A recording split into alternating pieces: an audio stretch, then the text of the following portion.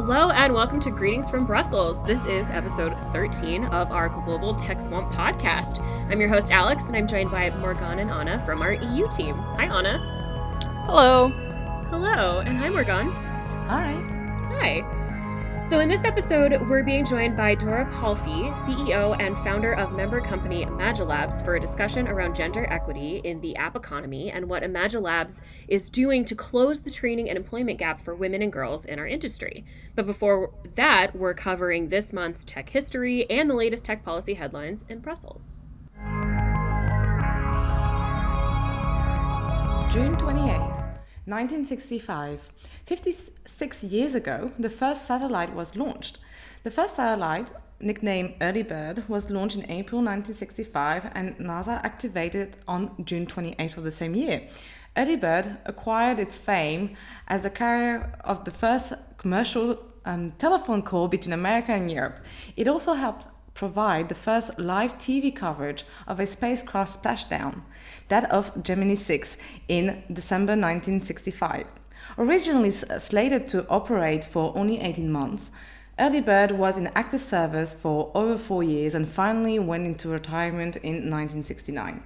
It remains in orbit to this day, and it was even briefly activated again in 1969 to serve the Apollo 11 flight when the Atlantic Intelsat satellite failed. So the next time you place a phone call, think of how far we and our satellites have come to get here. And remember, the early bird catches the worm. And that's all for tech history.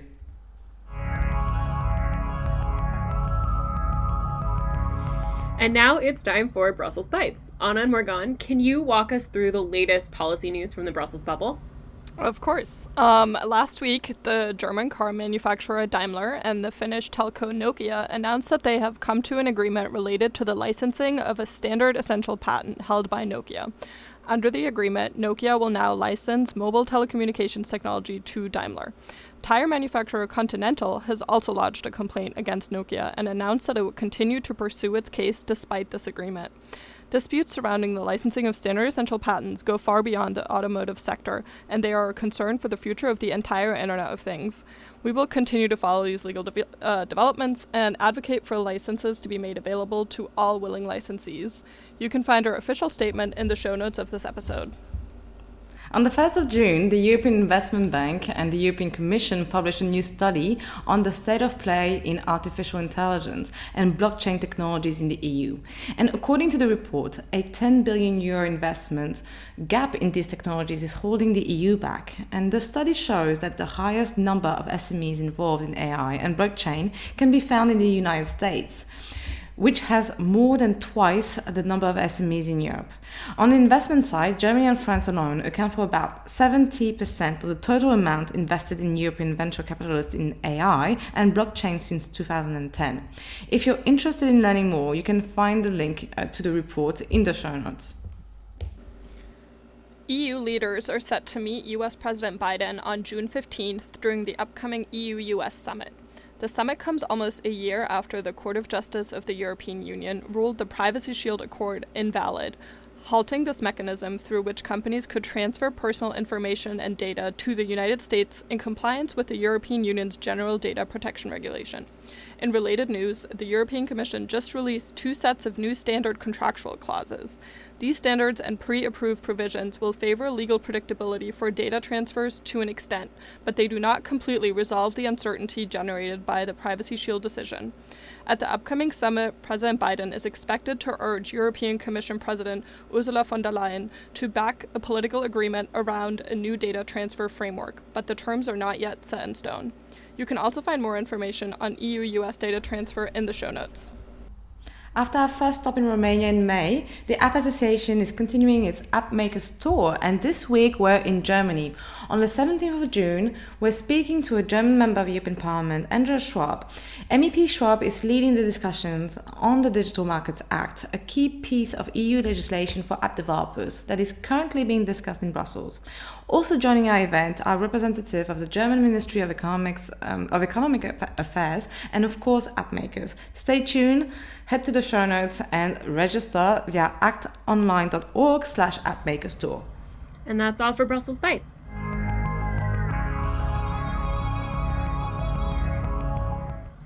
And now I'm going to hand it over to Morgan, Anna, and Dora for the policy discussion.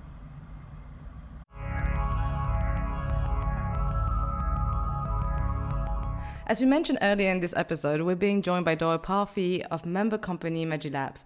Dora is the CEO and founder of Imagilabs, an edtech startup supporting the next generation of female technologists by teaching girls and young women how to code. We're so proud of call Imagilabs a member as they continue to dismantle inefficiencies around diversity, equity, and inclusion in our industry. So, with that, we're excited to have Dora joining us from Stockholm, Sweden, to talk about gender imbalances in tech, why this issue matters, and what can be done to solve it. Welcome, Dora. We're glad to have you on the podcast. Thank you so much for the introduction and for having me. Happy to be here. Yeah, thank you, Dora. So Imagilabs is all about changing mindsets, empowering girls, and providing them with the confidence they need to become inventors, entrepreneurs, and change makers. And you have been doing this advocacy for more diversity in the science, technology, engineering, and mathematics field for a really long time now. So to begin, can you tell us more about what made you focus on this issue and what inspired you to create Imagilabs? Yes, thank you for asking that very important question. So just to begin with, I usually like to use this sort of exercise in logic that I believe that technology is the future, and this is not only my belief, but we can see that the industry is growing extremely rapidly. Jobs are opening up way faster than in any other field. And technology is simply just shaping everything that is becoming our tomorrow. And we also know that women today don't have an equal participation in the tech industry. So within the EU, we make up about 17% of all ICT employees. And so sort of logically follows then women don't have an equal chance to shape the future. And so that is something that I've been wanting to change for a long time. And this, of course, didn't start with this grand exercise of logic from the start, but it was more like a gradual process of me personally experiencing that there was a lack of women in my STEM degree program, in my workplace, and sort of just starting to think more and more about how and why this is an issue and how we could actually change that. And so in particular, Imagilabs, where we're focusing on making programming more appealing and fun for young women, started out of my master's degree project or a research project I did in university, where I co-created different product ideas with girls in order to create something that would be fun and sort of natural, easy to use in their everyday lives to learn coding with. So, yeah, and actually, you that's important because you mentioned in the past that the key to tackling gender imbalances in the app economy, it really needs to begin in the classroom and not later on in the boardroom. So, why exactly is the goal? Why Imagilab has the goal to get women into coding as soon as possible? And what is the benefit in building this kind of education for students from underrepresented groups in tech? And in the long run, you said that the future, technology in the future, if we don't have women in the future, we can't, women will not be involved in technology. So why is it so important to have more diverse representation in the technology industry in the long run? Yeah, so let me start with the last question first.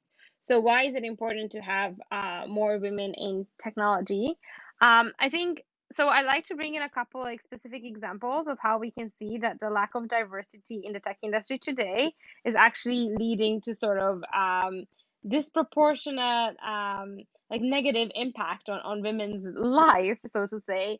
So I mean, some examples are just minor inconveniences. I don't know if you've ever seen examples of Google Translate or any other machine translation making the mistake of assuming from a non-gendered word into a language that uses gendered nouns. For example, translating the doctor talks to the nurse to Spanish would assume that the doctor is male and the nurse is female. So this is like one example where you see sort of like biased gender representation in technology today.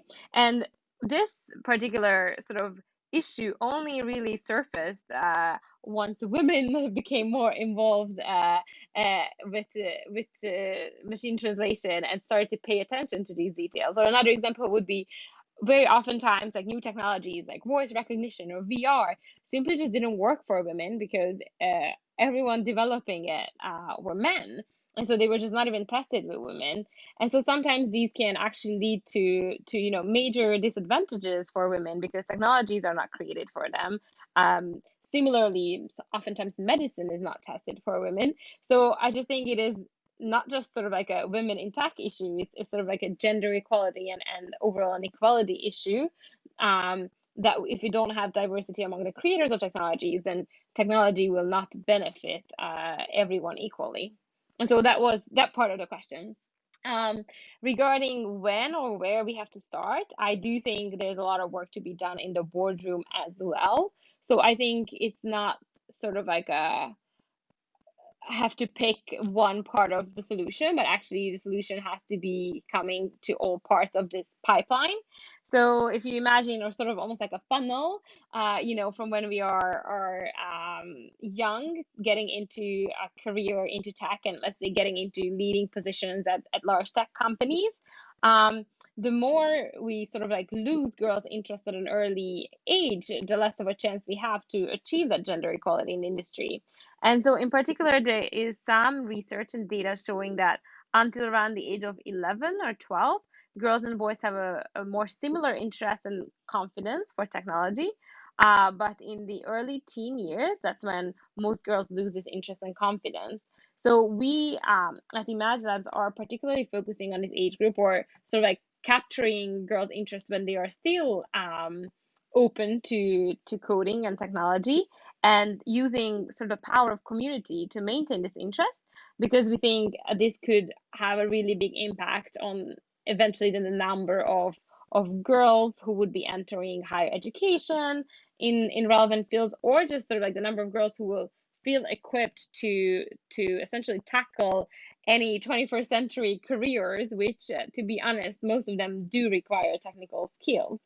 But that being said, I think there is also a lot of work to be done at the later stages, and luckily there is a lot of other initiatives who support women when they are in university, when they are entering their first jobs in the tech industry, and in the boardroom.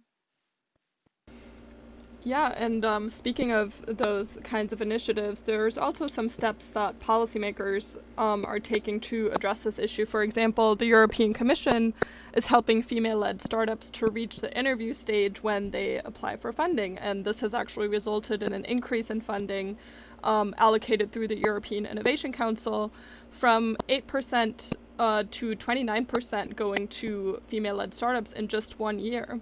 And then another one in the university field that you just mentioned is the Women at EIT, which is a community that brings together female students and female alumni of the European Institute of Innovation and Technology. And as an alumni, Dora, you yourself have been very involved in this project from the start. And I'd be interested to hear how your startup is working towards bringing women in tech together, and how does Imagilabs actually teach programming, and what's the solution it offers? Mm. Right. Again, like many points to this question, or I'd just like to comment on it. I think that's really exciting that there is sort of new initiatives and efforts to make sure that female-funded companies uh, receive more funding as well. And actually, so with Imagine Labs, as you mentioned, we are teaching programming and more towards younger women. So we're targeting 9 to 14 or up to 15-year-olds as of right now. But sort of our long-term mission and vision, and what we often say, is that perhaps in 10 years, there will be female-funded companies applying to these funding opportunities that will be started by women who, when they were younger girls, first learned to code with the Imagine Labs app. So for us, that would be sort of like a full cycle if we ourselves one day could invest in those female funded companies. Because again, I think of technology and also programming as sort of this powerful tool to solve problems and to create solutions to the problems that you care about. So it's not just necessarily about learning to code, it's about having the confidence and having a sort of just like a baseline knowledge so that you can utilize technology to start a new business, to create products, and to better others' lives. And so I guess that's how like us at Imagine Labs look at impacting this change in the long run. And that's interesting, right? Because we talked about funding and financing. So closing the gender skills gap is only one of the aspects of tackling gender imbalances in tech, right? So we've seen inequities present themselves in other areas, like first of all, just access to capital. Just recently, in 2020, European Commission issued a report which shed light on a startling statistics, meaning that in 2019, 91% of tech investment in Europe went to all male-founded companies. So that leaves only 9% of the funds for women and non-binary entrepreneurs. So can you tell us a bit more of how this funding process has worked for you and what needs to be changed around access to capital for all entrepreneurs? Yeah, right. In fact, if I'm not mistaken, actually, even that 9% is sort of something like 7% of that is for mixed teams, and only 2% goes to like fully female founded companies, if So I'm so correct. it's even worse. Uh, Okay. so with Imagine Labs, so far we've received financing mostly through angel investments, not VC capital. But in my network, there's also other women who have been raising VC financing, and of course this is a tremendous challenge. And I think just like with everything else, like not seeing a lot of role models is of course even more challenging or discouraging.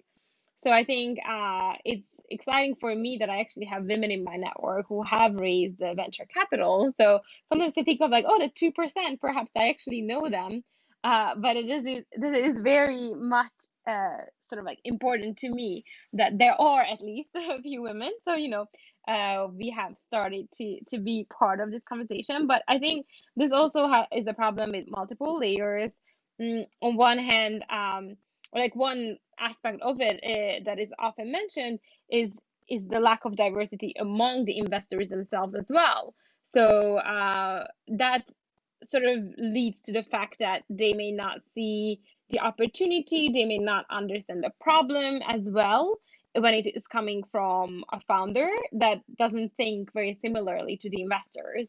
So for that to change, there's also probably a lot of work to be done to diversify the sort of investor base as well, and not only the founder base.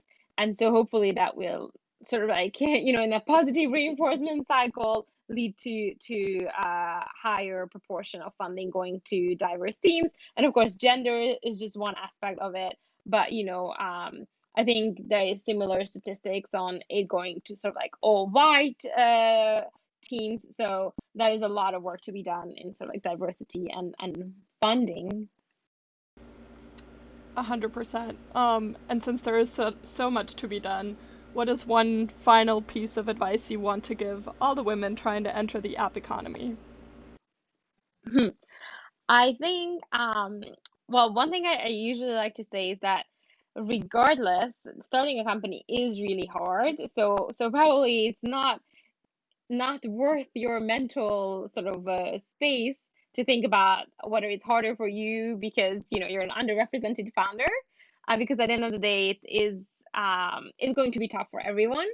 So what's more important is that if you have a problem you found that you're passionate about solving, and ideally you've also found some co-founders or teammates to solve it with, then it's just best to get to building. And I think that's, for example, very exciting about the app like economy in particular, that if you know how to code, you can get started without actually a lot of funding and a lot of resources, and you can get to building in sort of like a more lean process, and start putting out a first version.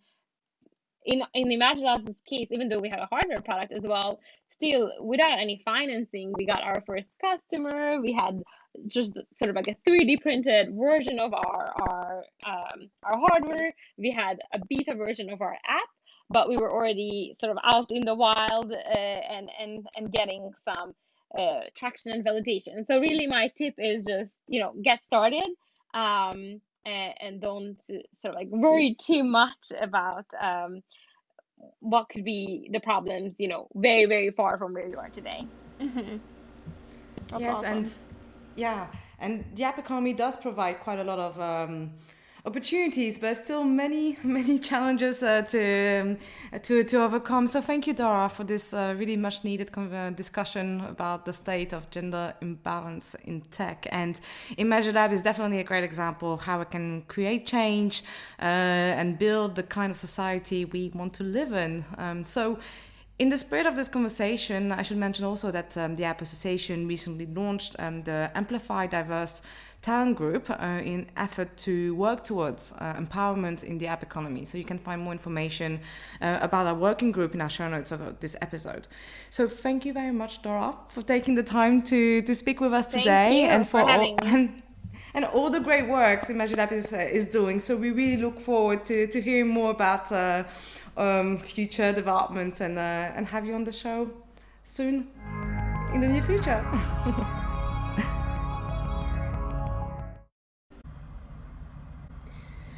And now it's time for Random Identifiers. We're excited to have a new member of the team joining us for Random Identifier. Niels, do you want to introduce yourself? Maybe tell us a little bit about what you do here at ACT, and then share your Random Identifier. Thanks, Alex. My name is Niels, and I recently joined the App Association as a communications manager in Brussels. I'm originally from the Netherlands, but I've been living in Brussels for the last couple of years.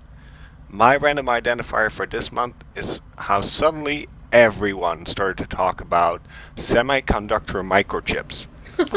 With the worldwide shortage by the pandemic and the sudden boost in demand, companies are really struggling to get their hands on them. And it's in all kinds of products. It's in your toaster, and it's literally in your pickup truck. Yeah. This and not makes something... No, go for it. It's just like not something you ever thought would come up in like daily conversation. Not either. at all. Exactly. But it's a thing. It makes me wonder, after a shortage in like bicycles in lockdown 1 and microchips toward, well, what we hope is the tail end of this pandemic, what will be the next global shortage that we'll see as we sort of emerge from lockdown? That's a great point. And in the US, we had that gas shortage for a minute too. Yeah, it's true. Actually, bicycle parts, apparently now you can't get them. It's awful. You can't order any new bicycles. Oh my gosh. Mm-hmm. You have to wait literally months to get them. Mm-hmm. Wow. To And get- there's rental car shortages in the US too, I think. Yeah. Yeah. What a wild time. I mean, Exactly. Wow. Well, now that we're all rather pensive, Anna, what do you have for us? Well, along this, not the same line, but similar, I also realized I did this exact same random identifier this time last year, but like it'll be a little different this time around. So The Bachelorette is back, which everyone that knows me knows that I'm very into The Bachelorette and all the reality shows because it's mindless TV and it's fun to watch with your friends and talk about other people doing dumb stuff on television. But this is the first part of this. But then, so with The Bachelorette coming back, and then DC is fully reopening this weekend, these two things have combined into, like, me feeling a weird sense of normalcy post-pandemic, which Oh, yeah. I don't know, like, it feels equal parts nice and stressful. And so I've just spent a lot of time thinking about that, like how we emerge from this pandemic, you know, kind of like with all these shortages, but people are like ready to go back to normal life. But can we even do that? I don't know. I really don't have much like to add to this discussion. I'm just thinking about it. It's true. I thought about this. It does create a tiny bit of anxiety, weirdly. Yeah. I didn't expect that. So 100%. you have to have a social life. Yeah. Is this the return of fear of missing out? Yeah, I think so. I just read an article that was like all about sort of like we haven't really had that in, you know, a little over a year, and now all of a sudden it's like back. Like people are buying concert tickets and they're selling out really fast, and like there are all of these sort of like events that are going to be outside that are selling out, and people are like feeling weird about like missing them, but also like they were hesitant to like buy the ticket or whatever in the first place. And so yeah, FOMO is actually coming back in a really funny way. In a I think weird that's way. hilarious. Yeah. Yeah. It's my brain can't handle it. Like I am so conflicted about everything. I know. And just imagine now, like, you can go outside again, but like what if you can't get a bike, and so you like can't ride a bike around? Like that's Right. wild to me. This is all making me think a lot. It's pretty yeah. So it's like wild. then maybe the only things we will be able to do is staying inside because you can't do anything. Right. Yeah. So No, it's so true. It's so weird. What a funny world. yeah. Yeah, I'll be staying inside watching The Bachelorette, guys. you have a program. Morgan, what about you? For me, I guess it will be about going outside. It's the Euro Cup, not the Euro Cup, the championship, European Championships for football. Yeah, the Euro Cup. It's the Euro Cup, right? Yeah. It's starting again. It was postponed because it was last year, and now it's starting on the 12th, I think, or in a few days. I'm so excited. So I'm so excited. I'm really excited. So it's all going to be about football, and this time, well, obviously because of the pandemic, it's all over Europe. So yeah, Belgium is playing on the 12th, and I think Germany is playing on the 15th, Anna. So I mean, we can only go up, you know? They did horrible the last two tournaments, so. so yeah, Do I have they my do flag. Do they do like watch parties the same way they like? I remember I think it was the World Cup, but like you would go somewhere and they would be like projecting it on a giant screen. But that's the thing. Yeah, they should do that because of the restriction of the pandemic. I think it will be more limited. You're gonna have to book. Normally they have giant screens outside, and Usually the whole all city. of Europe like turns into a big party. Exactly. Yeah. I was in Greece once for the Euro Cup, and I think it was the year that like Greece either won or they did really well. It was a long time ago. Like I was. They won in 2004, so. Yeah, that's when I was there. They won. Yeah. Yeah, It was amazing. It was wild. We were in Athens. Like we just happened to be in Athens I remember we were going from Lesbos, I think, to Kea, and so we had to stop in Athens for a couple of days, and we just like happened to be there during it. And it was like I'll never forget. It's one of the craziest things I've ever seen in my whole life. Even worse than when the Eagles won the Super Bowl, which was a crazy thing in Philadelphia. Anyway, it was wild. It was incredible. It can be impressive. Yeah, well, and, you know, certainly, partying in Greece is something they've really perfected. I feel like I can say that because I'm Greek, too. But anyway, well, I'm also going to talk about the fact that I can't go outside, and that reason is cicadas, because I'm based in D.C. here on the East Coast, in the States. And cicadas are this really horrible phenomena that happens every 17 years where, like, literally billions, I believe is the number, of these rather hefty winged creatures literally dig themselves out of holes and then just fly everywhere and create complete and utter chaos. They don't mean to. So, like, I try to remember that, you know, like, they're not malicious creatures who are, like, you know, they don't bite, like, they don't sting, they don't actually pose any real danger, but they're, like, really gross, and they have these, like, really intense little beady red eyes, and they are kind of blind, so they fly into things pretty routinely. They land on people. It's very disorienting. One flew into my car, which I'm still not over. There's like on any given day 25 to 30 that like quite literally sleep on the screen on my window in my room, so like I just have to like it feels like I'm being watched by like 30 little tiny creatures. It's very creepy. It makes me not want to go outside, even though now things are opening. Like, I could go to the pool, but I won't go to the pool because cicadas will be there. And could you imagine like reading a book and then have like 5 bugs that are large bugs landing on your legs? Like, not great. No. It's just not great. And how long do they stay alive? Like, So- when did they Yeah, disappear, they're go to sleep only- for another 17 years? I think like it's only another Yeah. couple of weeks, right? It is, yeah. So they started sort of like at the very end of May. They started to come out.